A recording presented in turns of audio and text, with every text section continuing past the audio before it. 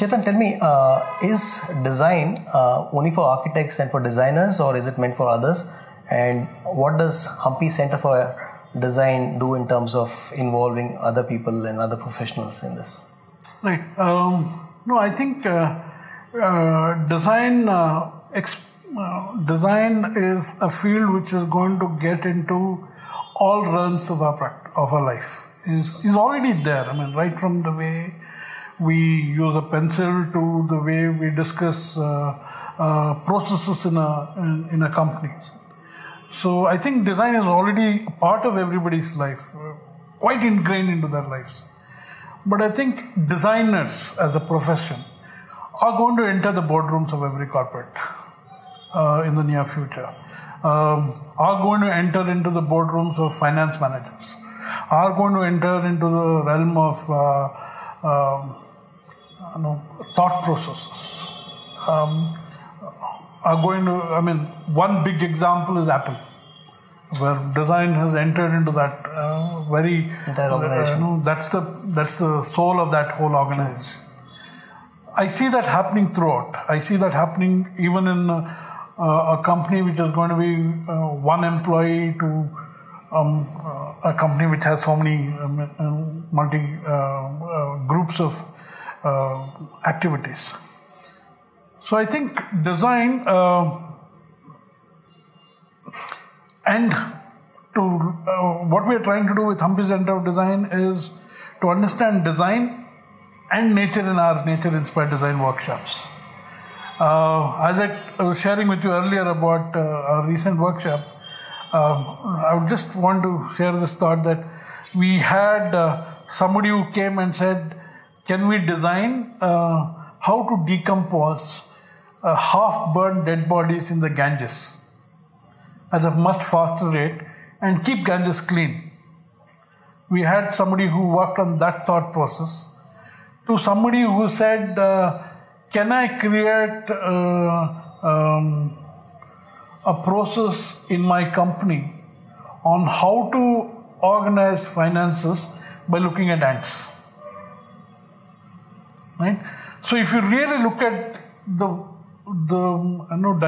diversity of design thoughts, from a product design to a thought design, and they were all approached in the same workshop, in the same dialogue center, right? So I think somewhere Hampi Center of Design is trying to look at that exploration. Again, going back to one of our thoughts which we want to do at Hampi Center of Design is put up a space where research is encouraged.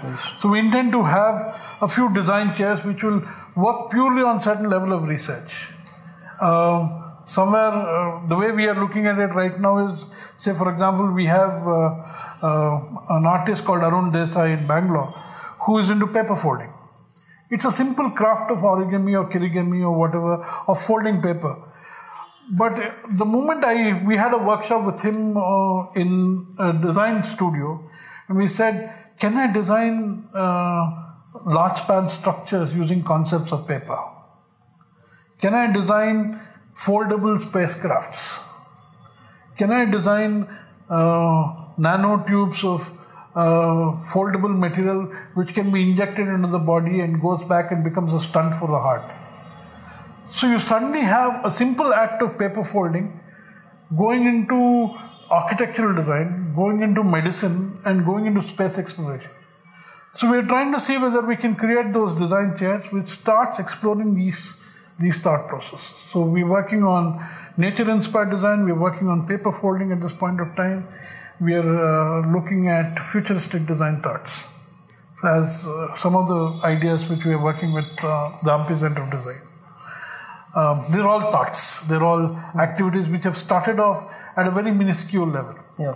And I am sure that in the coming years, this can become huge line of thinking and could become verticals of their own in the coming years. Yeah.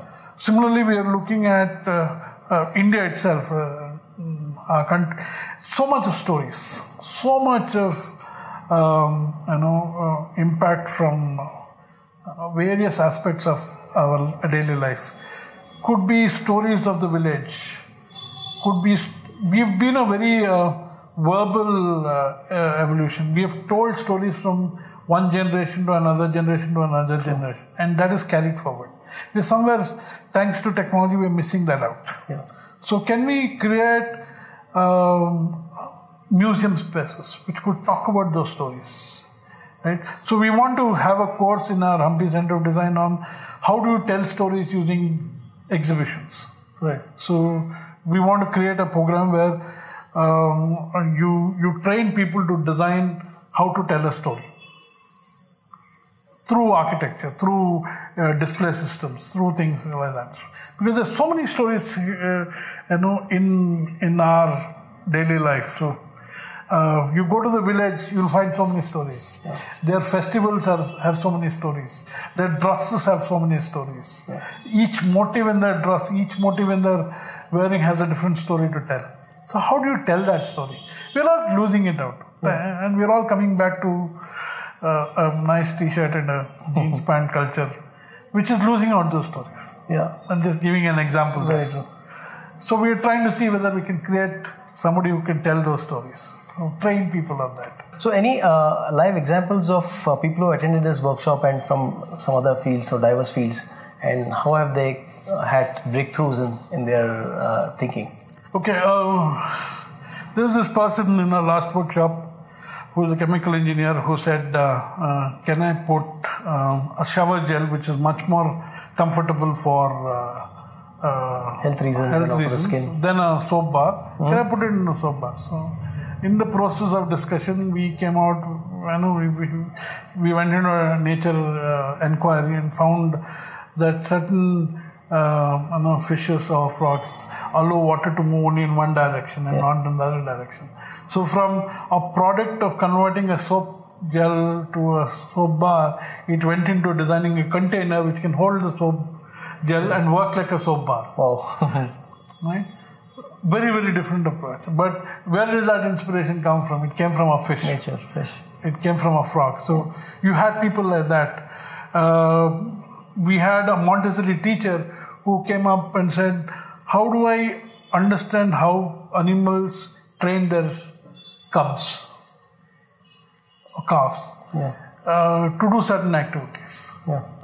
And is it possible for me to really look at that as a parenting technique for human beings also? And I think we are now driven, if I'm talking to, and if a couple is talking to each other and their kid comes and tries to disturb them, the easiest distraction is giving them a mobile phone or and is it possible for us to change from looking at how animals distract their kids? Simple thing like that. So we had a Montessori teacher who came and studied that. We've had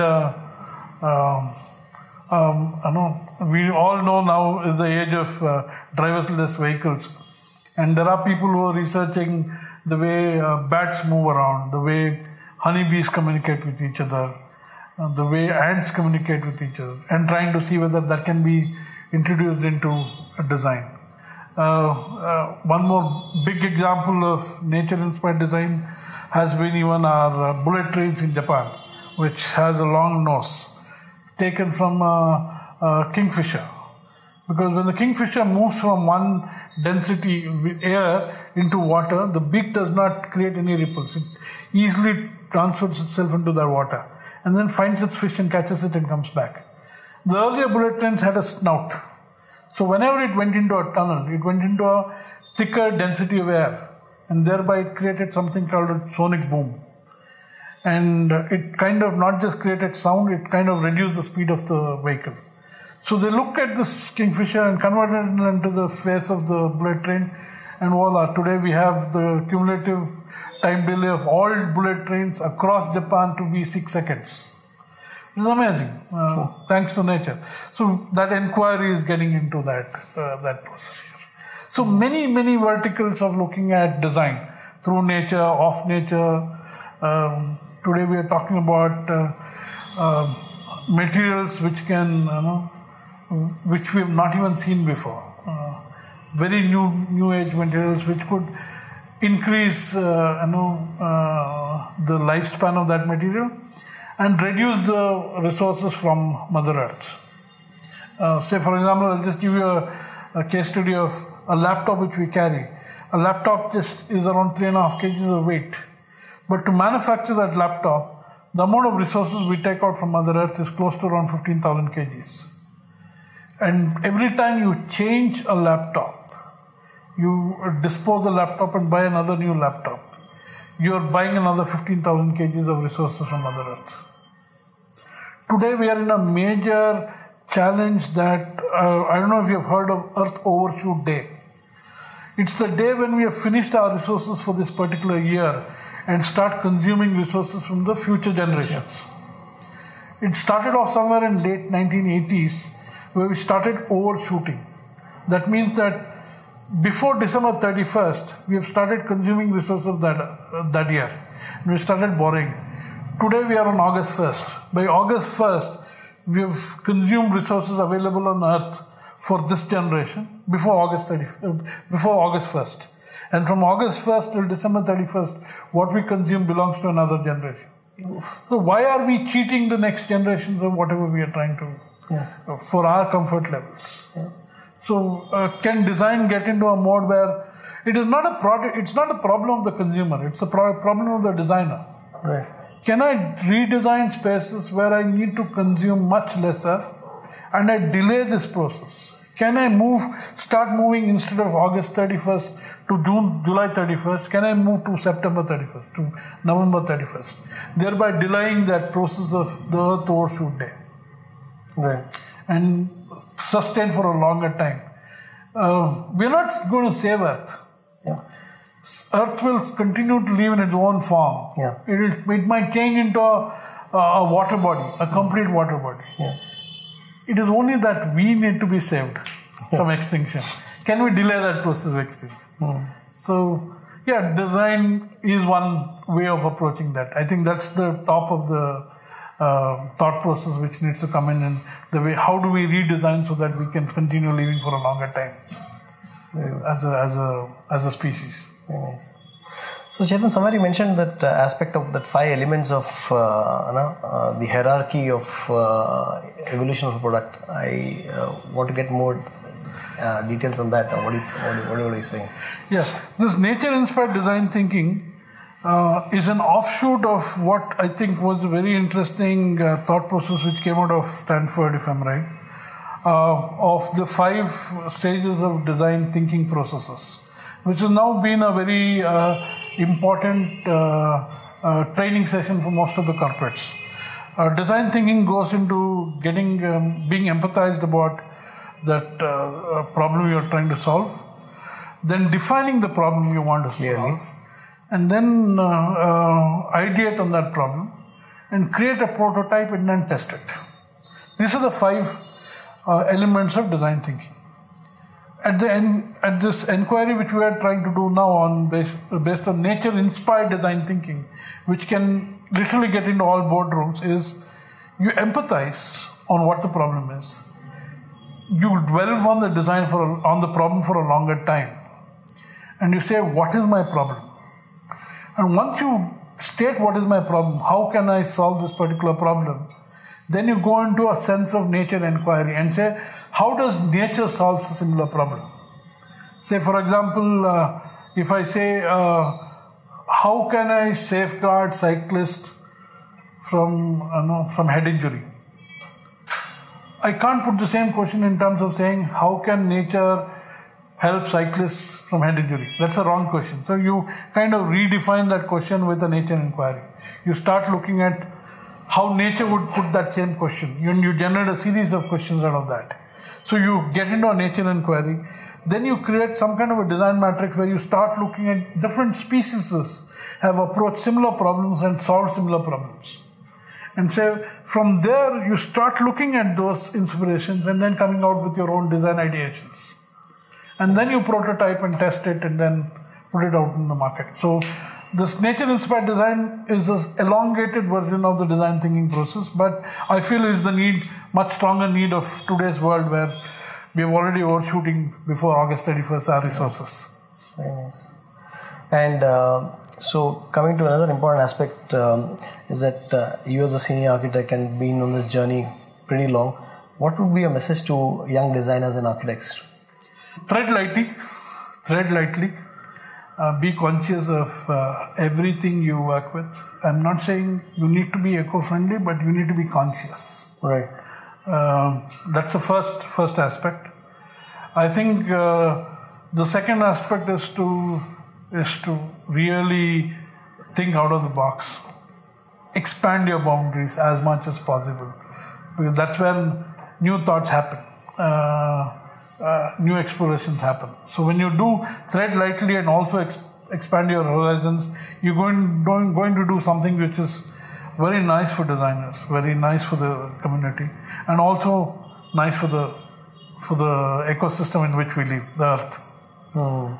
Even if we go into Mars in the coming years, can we tread lightly even on Mars?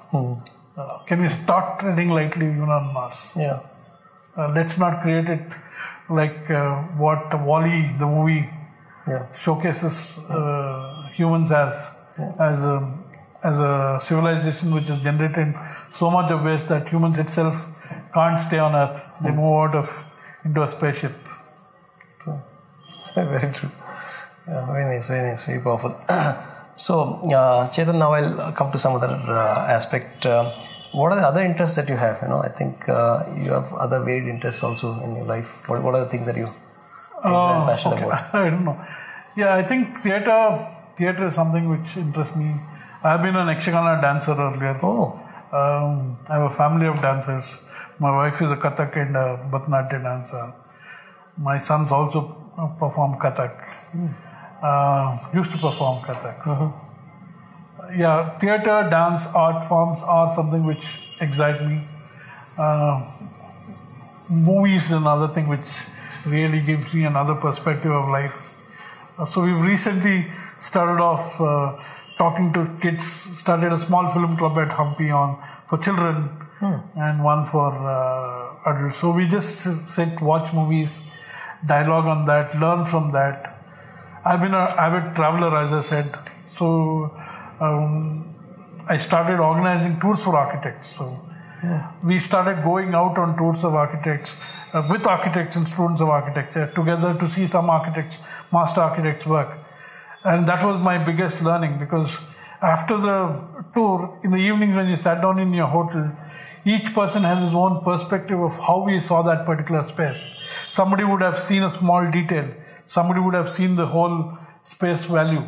So when you start dialoguing on each one's perspective of that thing, the next day's visit would be much more interesting. So I travel a lot. So we did a lot of travels with architects, fellow architects. That's something which I want to get back to. Yes. Traveling with architects to see different architects' works. Very interesting. So these are some of the things which we... So how does your normal day in Hampi now that I shifted based on Hampi, how does it look like for you? Mornings we do an hour and a half of yoga, and then we sit down on what we need to do for that whole day. But yeah, we would have planned out for the whole week. So that day activity gets sorted out. And staying in Hampi has its own beautiful things. Evenings are generally spent at the riverside, having a bhaji and tea and dialoguing with various people. The locals singing.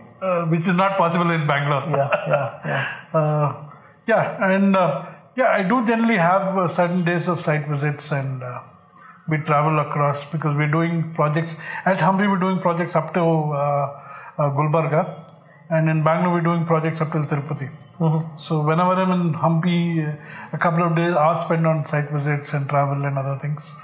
But the office setup is so organized, the process is so organized that my presence is required only at the ideation stage, and the process takes over the other aspects of the practice. So, except for certain important site visits, I am involved. Otherwise, a lot of time spent on ideating on what we are working with Hampi, and generally every week we would have some workshop or the other. So that's how I spend my days. Very nice, very interesting. So Chetan, thank you for the time you spent, and thank you for being this beacon of light where you're trying to bring in this element of design and trying to see how we can permeate it into all areas of our lives, and especially professionals, giving them that perspective and giving them the exposure and sharing your knowledge and getting a platform for people to share and to learn. Thank you for doing what you're doing. Thank you, sir. Thank you. I think I'll also use this opportunity to say the first spirit was lit by both my parents, who kind of who didn't stop me from exploring what I wanted to explore. I think that's where it started off, and that's what is taking me till now. And thanks to both of them for triggering this out. Thank you. Thank you, Chetan. Thank you, sir. All the best to you. Pleasure.